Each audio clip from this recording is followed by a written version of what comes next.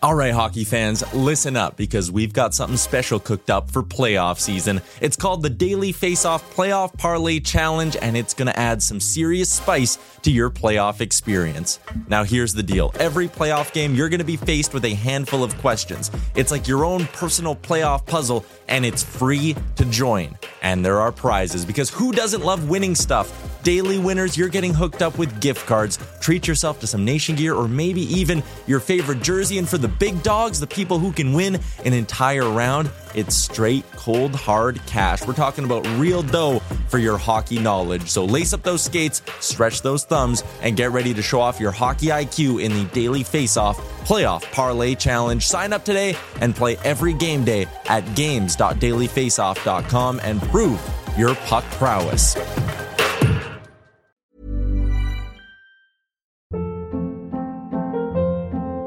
Hold up. What was that? Boring. No flavor. That was as bad as those leftovers you ate all week. Keke Palmer here, and it's time to say hello to something fresh and guilt-free. Hello Fresh. Jazz up dinner with pecan-crusted chicken or garlic butter shrimp scampi. Now that's music to my mouth. Hello Fresh. Let's get this dinner party started. Discover all the delicious possibilities at hellofresh.com. There's never been a faster or easier way to start your weight loss journey than with PlushCare.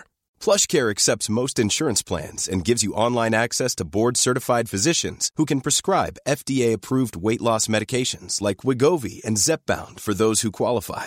Take charge of your health and speak with a board-certified physician about a weight loss plan that's right for you. Get started today at plushcare.com/weight loss. That's plushcare.com/weight loss. plushcare.com/weight loss. Welcome into Daily Faceoff Live, your go-to source for everything hockey. Live every weekday at noon Eastern.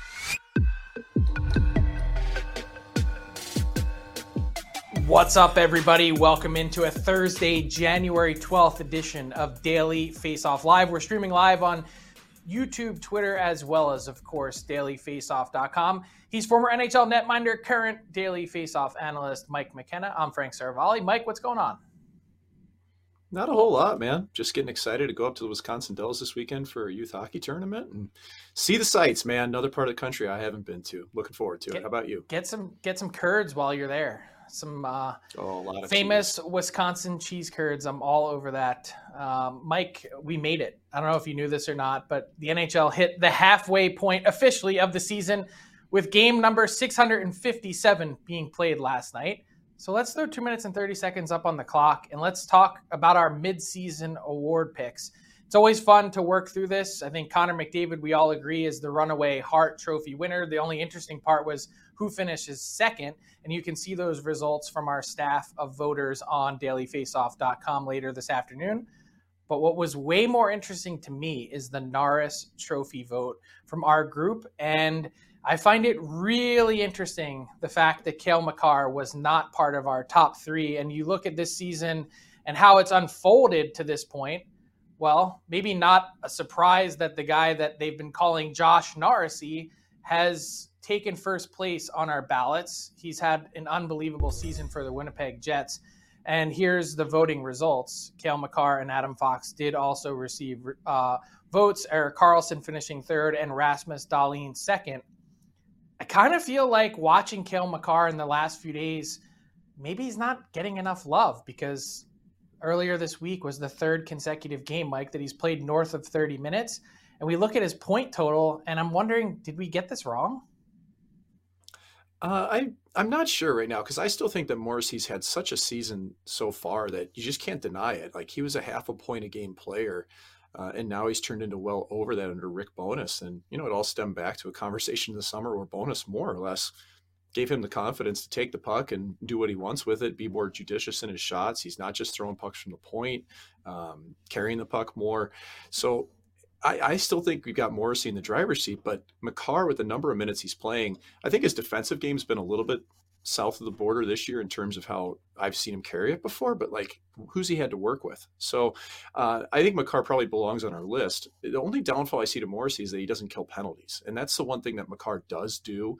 He's on the ice for everything. So I had Morrissey at the top. I also think we may be overlooking Dahlin, man. Like he's played all situations, power play, 5-on-5, everything. And Dahlin's he's only 22 years old here. So I think it's a pretty tight race this year, Frank, and it's going to really take a while to play out. And I'm not sure if there even will be a favorite by the end of the year.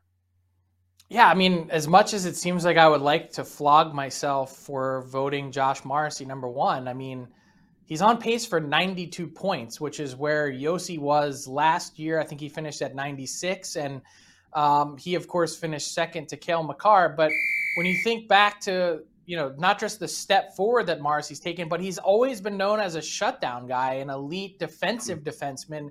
Clearly, that part of his game isn't lacking. So, I don't know. He kind of seems like the ideal all-around candidate this year, but keep an eye on Makar. I just think it's the efficiency factor that he's had to play so much, has been asked to do so much this year with the injuries that they've had, that it's almost like he's had to tame down other parts of his game in order to just kind of get through the game from a pure efficiency standpoint. The other really interesting trophy race is the Calder, Mike, for Rookie of the Year.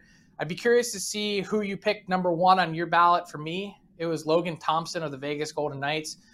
It's kind of hard to think of him as a rookie, even though he's eligible because he did play last season and make an impact for the Golden Knights. But I just think back to the storylines going back to September and October. We were saying, man, it seems like I was saying, at least, I know you were confident in Thompson from the jump, but I was saying, man, it's a lot to hinge on a team that has significant Stanley Cup and playoff aspirations on a guy that just doesn't really have the track record. So for me, I went Thompson 1, Matty Beniers 2, and my third guy was actually Pyotr Kochetkov of the Carolina Hurricanes. All that guy has done is win since stepping in for their injured goalies. Where did you end up? Well, first off, you're going to get a gift basket from the goalie union for having two of them on your list. And I was a little different. I had Matty Beniers first overall in mine, and I had Logan Thompson second. And, Thompson's season kind of reminds me of Steve Mason when he was with the Columbus Blue Jackets under Ken Hitchcock when he took home the Calder Trophy. And he had 33 wins that year, a .916 save percentage. He started off the year on fire and then really cooled off as the year went. And I kind of feel that's a little similar with Thompson, and just he hasn't been cold, but he hasn't been quite the same as he was at the start of the year. The advanced numbers have definitely started to slide for him. But for me, Matty Beniers is a first-line center. And for him to be a rookie playing that role and to be succeeding in all areas and to be responsible, if early in the season, I didn't think that Beniers was somebody that I really trusted defensively. I didn't think he'd learned the National Hockey League well enough to have that. And now you're looking at the guy, and I mean, look at his plus minus, plus 12. I still value that stat. But I think he scored some really big goals and big moments. He doesn't look overwhelmed by anything. And even at his young age, I think Beniers looks wise beyond what he's done. So I've got Beniers first. And then from there, I also wanted to give some love to Kalen Addison, the Minnesota Wild. He's leading the Wild D in scoring. He's been pivotal on the power play, but the defensive side isn't there yet. So that's my list. Yeah, and I support you on Beniers, like in the sense that he's such a smart player that whatever offense he's achieving and point total is not certainly at the sake of what's going on in the defensive end. And some people, really compare him to being one of those cerebral, smart players that could have quite a long run in the NHL. And you're starting to see that now, on pace for approximately a 70-point season. Certainly really interesting. In case you were curious, the winner of our midseason Calder was Matty Beniers, Logan Thompson 2, and Kochetkov number 3. Mike, wanted to talk about the Western Conference standings because it seems like there's been a bit of a shift here in the last 10 days or so since the calendar flipped to 2023. And I'm wondering if we wrote off two teams in the St. Louis Blues and the Nashville Predators too soon. You look at their marks, both teams are 4-1 in January. The Blues beat the Calgary Flames on Tuesday night, coming back from a multi-goal deficit. When you look at the Preds, they lost their first loss of the calendar year 2023 to the Toronto Maple Leafs on Wednesday, but it was a solid game.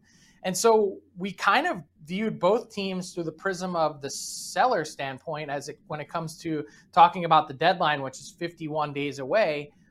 But if you had to pick one at this moment that's going to get themselves back in the race, which they're both squarely in on a points and points percentage basis, which team would you give the edge? It's slight, but I go to St. Louis between the two zombie teams, I like to call them. They've been coming back from the dead here.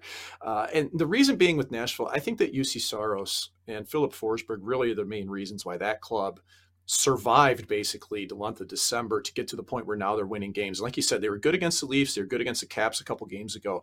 But against some of the better teams, they just aren't quite there. I think you're going to have to see more from Tanner Jeannot and Ryan Johansson from that lineup to really go. I'm not sure if there's as much room for growth with Nashville as there is with St. Louis. And one of the big areas with St. Louis that's grown is a power play. It's been killer, dude. Like in the last since the start of 2023, it's leading the NHL. That was a sore spot to start the year, missing David Perron, and it's being led by Thomas and Cairo and Buchnevich. And that top six has looked really good with St. Louis, and the depth pieces have too. So if those young players start to go, and then you filter back in O'Reilly, Tarasenko, Krug, I think St. Louis has that chance, but they have to be better defensively, Frank. Both of these teams. I think St. Louis has more peak to them, but I think Nashville might be the more consistent of the two. Speaking of peak, it's like peak NHL that O'Reilly and Tarasenko both go out of the lineup, two major pieces, and the team plays probably their best hockey of the year and on their best run of the year. I don't know. I have to give the edge in this case to Nashville. I just think with UC Saros in net, he's playing back at the level that he was last season. And when he's on, he can cover up so many of their mistakes. I don't have the same confidence when it comes to Jordan Binnington and their net. And that's kind of the perfect segue and transition to the New York Rangers, because you look at their deadline countdown series, and we posted the New York Rangers trade deadline playbook on dailyfaceoff.com this morning with 51 days to go. Well, Igor Shesterkin is still covering up so much of what is a mostly average Rangers team. I mean, look at a lot of these numbers.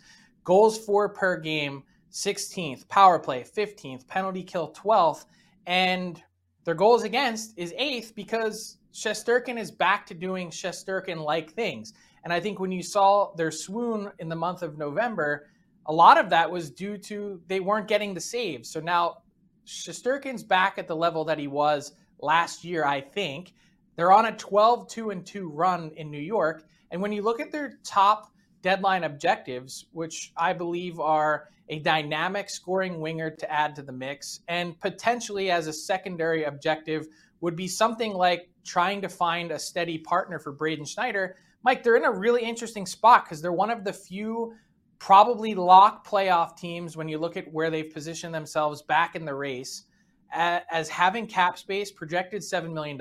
They've got an extra first-round pick from the Nils Lundkvist trade from the Dallas Stars, and they've got a bevy of prospects from which to deal that don't include touching guys like Lafreniere and Kakko and some of these other guys that have been slower to mature this season. What do you make of the New York Rangers as they get close to the deadline?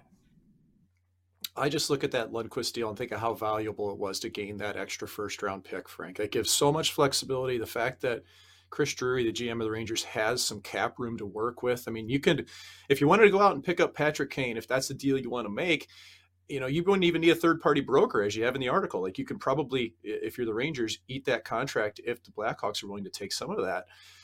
The Rangers are in an envious position, but I don't think they're going to be able to add nearly as much as they did last season in terms of just the quantity. I would really target a defenseman, though, Frank. Like Gavrikov, great. He's a good fit.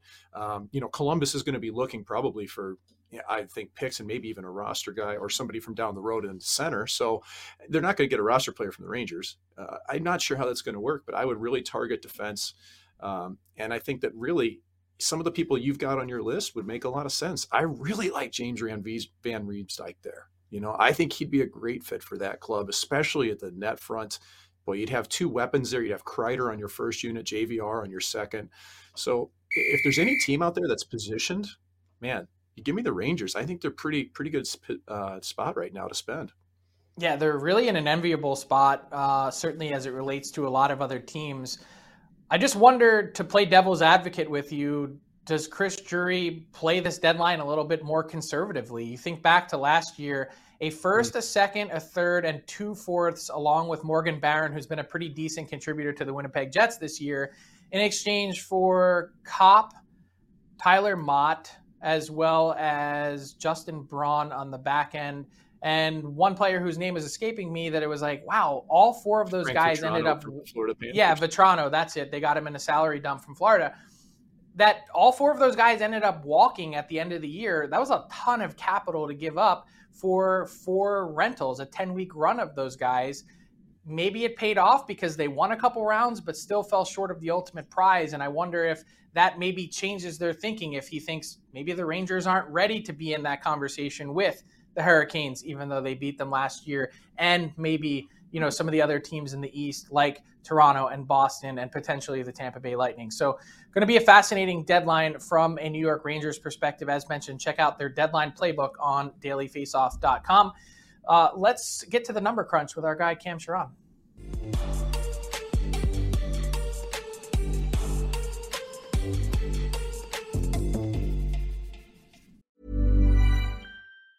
When you're ready to pop the question, the last thing you want to do is second-guess the ring. At BlueNile.com, you can design a one-of-a-kind ring with the ease and convenience of shopping online. Choose your diamond and setting. When you find the one, you'll get it delivered right to your door. Go to BlueNile.com and use promo code LISTEN to get $50 off your purchase of $500 or more. That's code LISTEN at BlueNile.com for $50 off your purchase.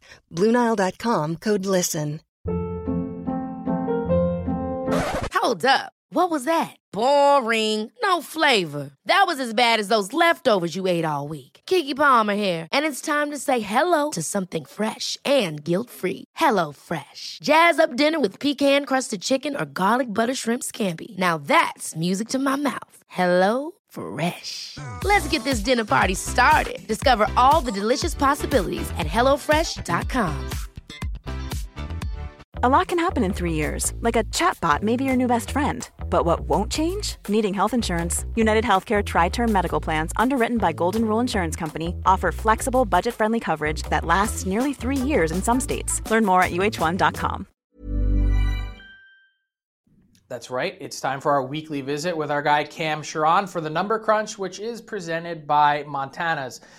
Cam, we hit the official midseason mark of the NHL schedule on Wednesday evening, which means it's time to admit that we were wrong about some things. It's always fun. I think the NHL is the craziest sport on the planet to predict.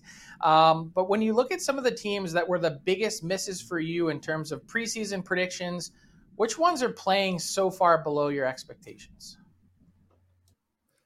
Well, there's 5 that immediately come to mind. And I think a big thing for it is that the teams in the Western Conference haven't been very good. So that's Calgary, Edmonton, Minnesota, St. Louis.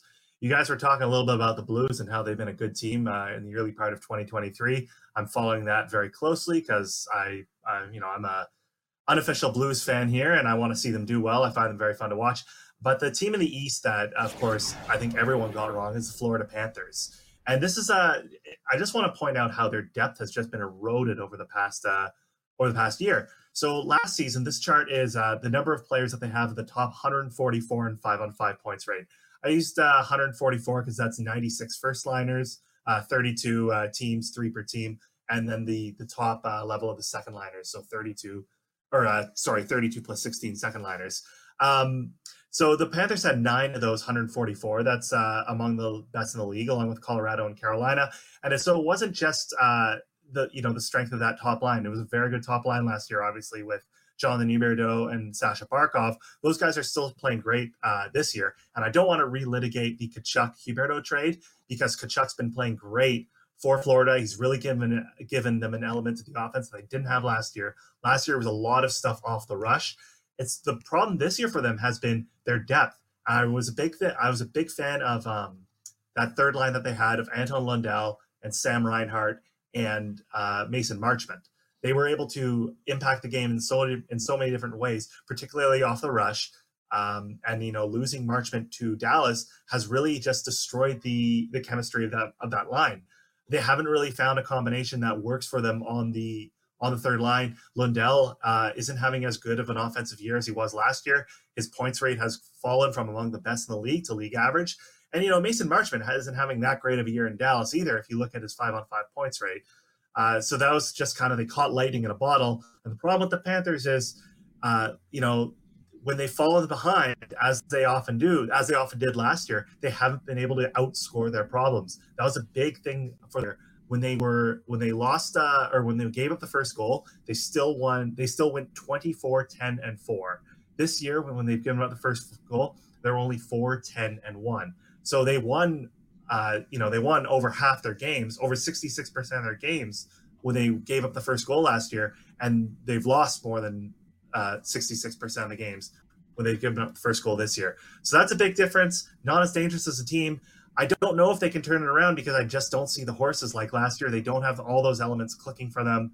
We'll see what happens in the second half. I don't like their chances for the previous President's Trophy winners making the playoffs. You can see this year, they only have 5 players among the top 144. The other team I wanted to highlight too was Colorado. Everyone knows their injuries. And they went from having 9 players in the top 144 in points rate to just 2 so far this year among the regular forwards. They lost a lot of guys to both injury and free agency.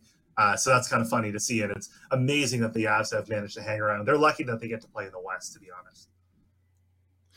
Cam, I've had my eye on this really for the last week coming up because the Flames are in St. Louis against the Blues for 2 back-to-back. They played on Tuesday. They're playing again tonight. I'll be at the game. So you've noted here that the Flames have gone from 14th in 5-on-5 shooting percentage last season to now this year they've regressed. They're 24th in the league, and they're amongst the lowest teams in the NHL at 5-on-5. What have you noticed about the Flames? So this is the benefit of watching the games, of watching Leafs and Canucks games as closely as I do, is I get some perspective on teams when they play the Leafs and Canucks. And Calgary I got to watch Calgary a little bit over December. Got to see 3 games of them. And the thing that I noticed about them is that they're pretty good off the rush and entering the zone and doing all those things. They have some decent team speed. The problem is that when the play kind of breaks down and they start to work off the cycle, then they really settle for a lot of low-quality perimeter shots. I think that this has been a big problem for them. So I've broken down all of the scoring chances and shots that teams and the Flames have had in the games I've tracked this year. So the cycle is it's within 6 seconds of a controlled zone entry, after 6 seconds of a zone entry, after 4 seconds following a turnover, or after 10 seconds following a faceoff. So that actually makes up for about half of the shots that you'll see in an NHL game. And the Flames just haven't turned enough of those shots into scoring chances. You can see they're about half the league average there. About 15% of their cycle shots turn into scoring chances, where it's 30% for the rest of the league. And a lot of those are outside efforts. It's a lot of Nikita Zadorov from the point. Michael Stone is the one. He has a big shot. It's not a very effective shot. It finds shin pads in front, or finds the goalie's glove a lot of the time. It's not doing a lot to create enough space within the zone. And it's interesting for me that this is a team that has some pretty good prospects in the AHL with the Calgary Wranglers. They've called up Jacob Pelletier. They have Matthew Phillips, who's among the AHL league leaders. They haven't really given these guys a chance in the top 6 to try and create a little extra element, a little bit more speed, a little bit more space and deceptiveness within the offensive zone, something to kind of break down the play and create chaos. And I watch Toronto a lot, and that's an area where Toronto's really good, where they're able to just turn those long sequences into good scoring chances just by creating running little pick plays. They got the call on Game 7 because of it. I'm salty about. But they're able to find ways to create space in the offensive zone. That's just something the Flames haven't been able to do. In other situations, they've been fine. They've been fine off the rush. They've been fine forward checking. Their transition game's a little off. That's they're not really forcing turnovers in the neutral zone as much as they were last year, probably. I think the Flames are still hanging around. They still have these correctable problems. They're probably a team that should be in the playoff race. And yeah, I'll be watching that game against the Blues tonight. That's going to be a good watch. Yeah, Cam, it's interesting to peel back a layer on the onion with the Flames, because while a lot of their game has been pretty good, as you mentioned, off the rush and on the forecheck, that's what I've seen with the eye test. I feel like the Flames season can kind of largely be explained by the goaltending. Jacob Markstrom going from .922 last year to .893 this year. that's going to have a significant impact. And so to mention the cycle as one area that they could really improve their game, not to mention the transition game, has really been helpful. So thank you for this week's edition of the Number Crunch, which is brought to you by our friends at Montana's. This season, Montana's is bringing back the viewing party with their new daily deals. Every night you can take advantage of their daily deals on both food and drink. Head on over to find out more details at montanas.ca. Thanks, Cam. All right, talk to you guys next week.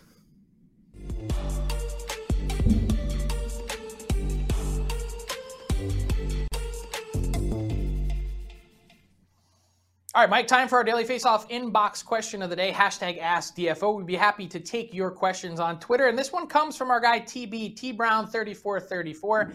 He says, I love this question. It's so interesting, and it's made me think all morning. Who would you rather start your franchise with, Jason Robertson and Miro Heiskanen, or Tage Thompson and Rasmus Dahlin? It feels like we got a little bit of Brady or Rogers here, but let's bring it on over to the hockey world. What do you got? This is a wicked question, man. Like, honestly, picking between the two would be really, really difficult. I think if you're just looking at like game-changing ability, I think Thompson gets the edge in that category, and I believe that Dahlin is going to be a little bit better defender than Heiskanen and probably top out higher on points throughout his career. So I'm going to go with the Buffalo duo, but you're right. Brady versus Rogers, this is a near impossible question. Any team would love to have both of them. What about you, Frank? I'm going to go with the Sabres duo as well, but for different reasons. One, Tage Thompson is a center, and not to knock Jason Robertson, who's been a prolific scorer in his own right. I feel like it's a lot easier to find scoring wingers than it is to find centers that can do what Tage Thompson does. And oh, by the way, he's 6'6". And I agree. I think Heiskanen is actually the better defender, but I think Dahlin has the higher offensive upside, which you're already seeing already. Like the where Dahlin is getting to on the point production level at the halfway mark of this season is kind of already at Heiskanen's basically his career high. I mean, you look at it where he's trending toward, it's going to be at a level way higher than Heiskanen has been in his career. So I'm going to go with the Sabres guys. Tage Thompson, the classic sort of late bloomer that's been, you can't take your eyes off of him in the NHL this season. So, Mike, fantastic question, and thanks to TB for that and for everyone that follows along wherever you watch the show. Tyler Remchuk, that brings us to our Daily Faceoff Points Bet Daily Bet segment. And Tyler, oh my God, don't look now. You actually won a bet. We want to bet, and we want to bet that was plus 140 with a shot prop parlay. So you know what? We're going to let that ride. So I'll have more on that pick in just a second. But first, there are a couple of straight bets I do like on tonight's slate, courtesy of our friends at PointsBet Canada. I bet on Connor Hellebuck Tuesday night and the Winnipeg Jets against Detroit, and they lost in a high-scoring affair. Connor Hellebuck's save percentage was under 800. That was the first time this season that's happened. It's only happened 3 total times now in the last 2 seasons. So, of course, the one time I backed Connor Hellebuck, he has a stinker. Well, you know what?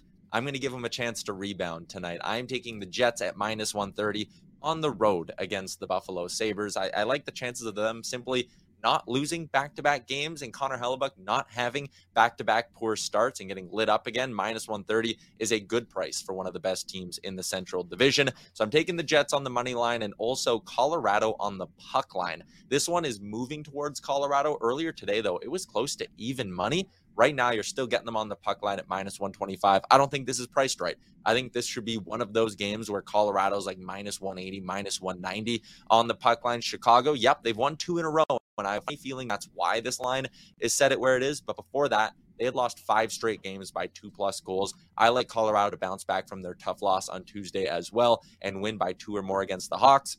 And for my shot prop parlay tonight, we got one that's juiced up all the way to plus 167, and it's taking Quinn Hughes in Vancouver to go over 1.5 and Matty Beniers in Seattle to go over 1.5. Quinn Hughes has crushed this in 5 straight games, quite often throwing on 3 or 4 shots on goal. Matty Beniers, this dude has 11 shots in his last 3 games. He's scored a goal in 5 straight games.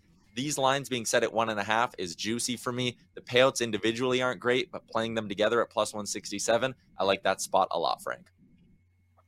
Love to hear it, and let's hope you get on a roll now. This is the step you needed to go on an absolute heater. Thanks to Tyler for our PointsBet Daily Bet segment. That brings us to garbage time with Mike McKenna. And you're watching the late game last night, and you're loving what you're seeing from an off-ice perspective between the native of North Pole, Alaska, and Buddy the Elf.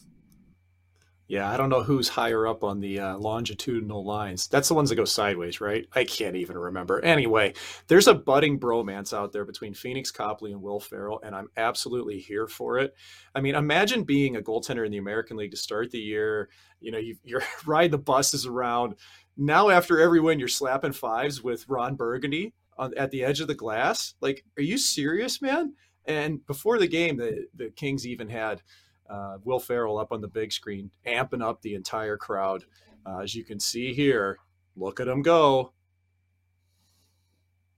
Just chanting, "Go Kings, go." Well, turns out he's in the building. They flash it over to him, and he carries him to a 4-3 victory over the Sharks. And I gotta admit, I'm kind of jealous of Copley, because this is what can happen in LA, man. You never know who you're going to be able to meet and end up being friends with and slapping fives with after a game. Yeah, this is what dreams are made of for Phoenix Copley, who you mentioned the victory. All he does is win. 12-2 on the season with a .904 save percentage for the LA Kings, has bailed them out in a season of brutal goaltending with both Jonathan Quick and Cal Peterson struggling big time. Thanks to Mike for garbage time in today's edition of Daily Faceoff Live. That's all we have for you. Thanks to Tyler Remchuk as well as Cam Sharon and our head of production, Alex Allard. We'll be back with you on Friday, 12 noon Eastern. You know where to find us. Matt Larkin will be joining me for our last show of the week. So thanks to everyone, and enjoy the games tonight. We'll catch you on Friday.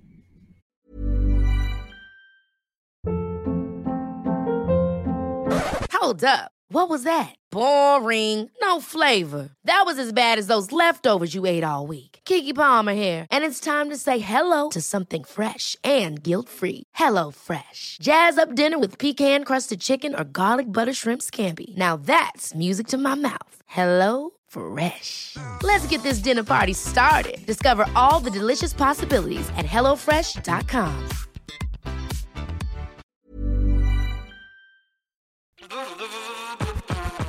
All right, hockey fans, listen up, because we've got something special coming your way this playoff season. It's called the Daily Faceoff Playoff Parlay Challenge, and let me tell you, it's going to add some serious spice to your playoff experience. Now, here's the deal. Every playoff game day, you're going to be faced with 4 questions. It's like your own personal playoff puzzle. And here's a sneak peek into some of those questions we'll be firing your way. First up, you got to pick the winning team. That sounds simple, right?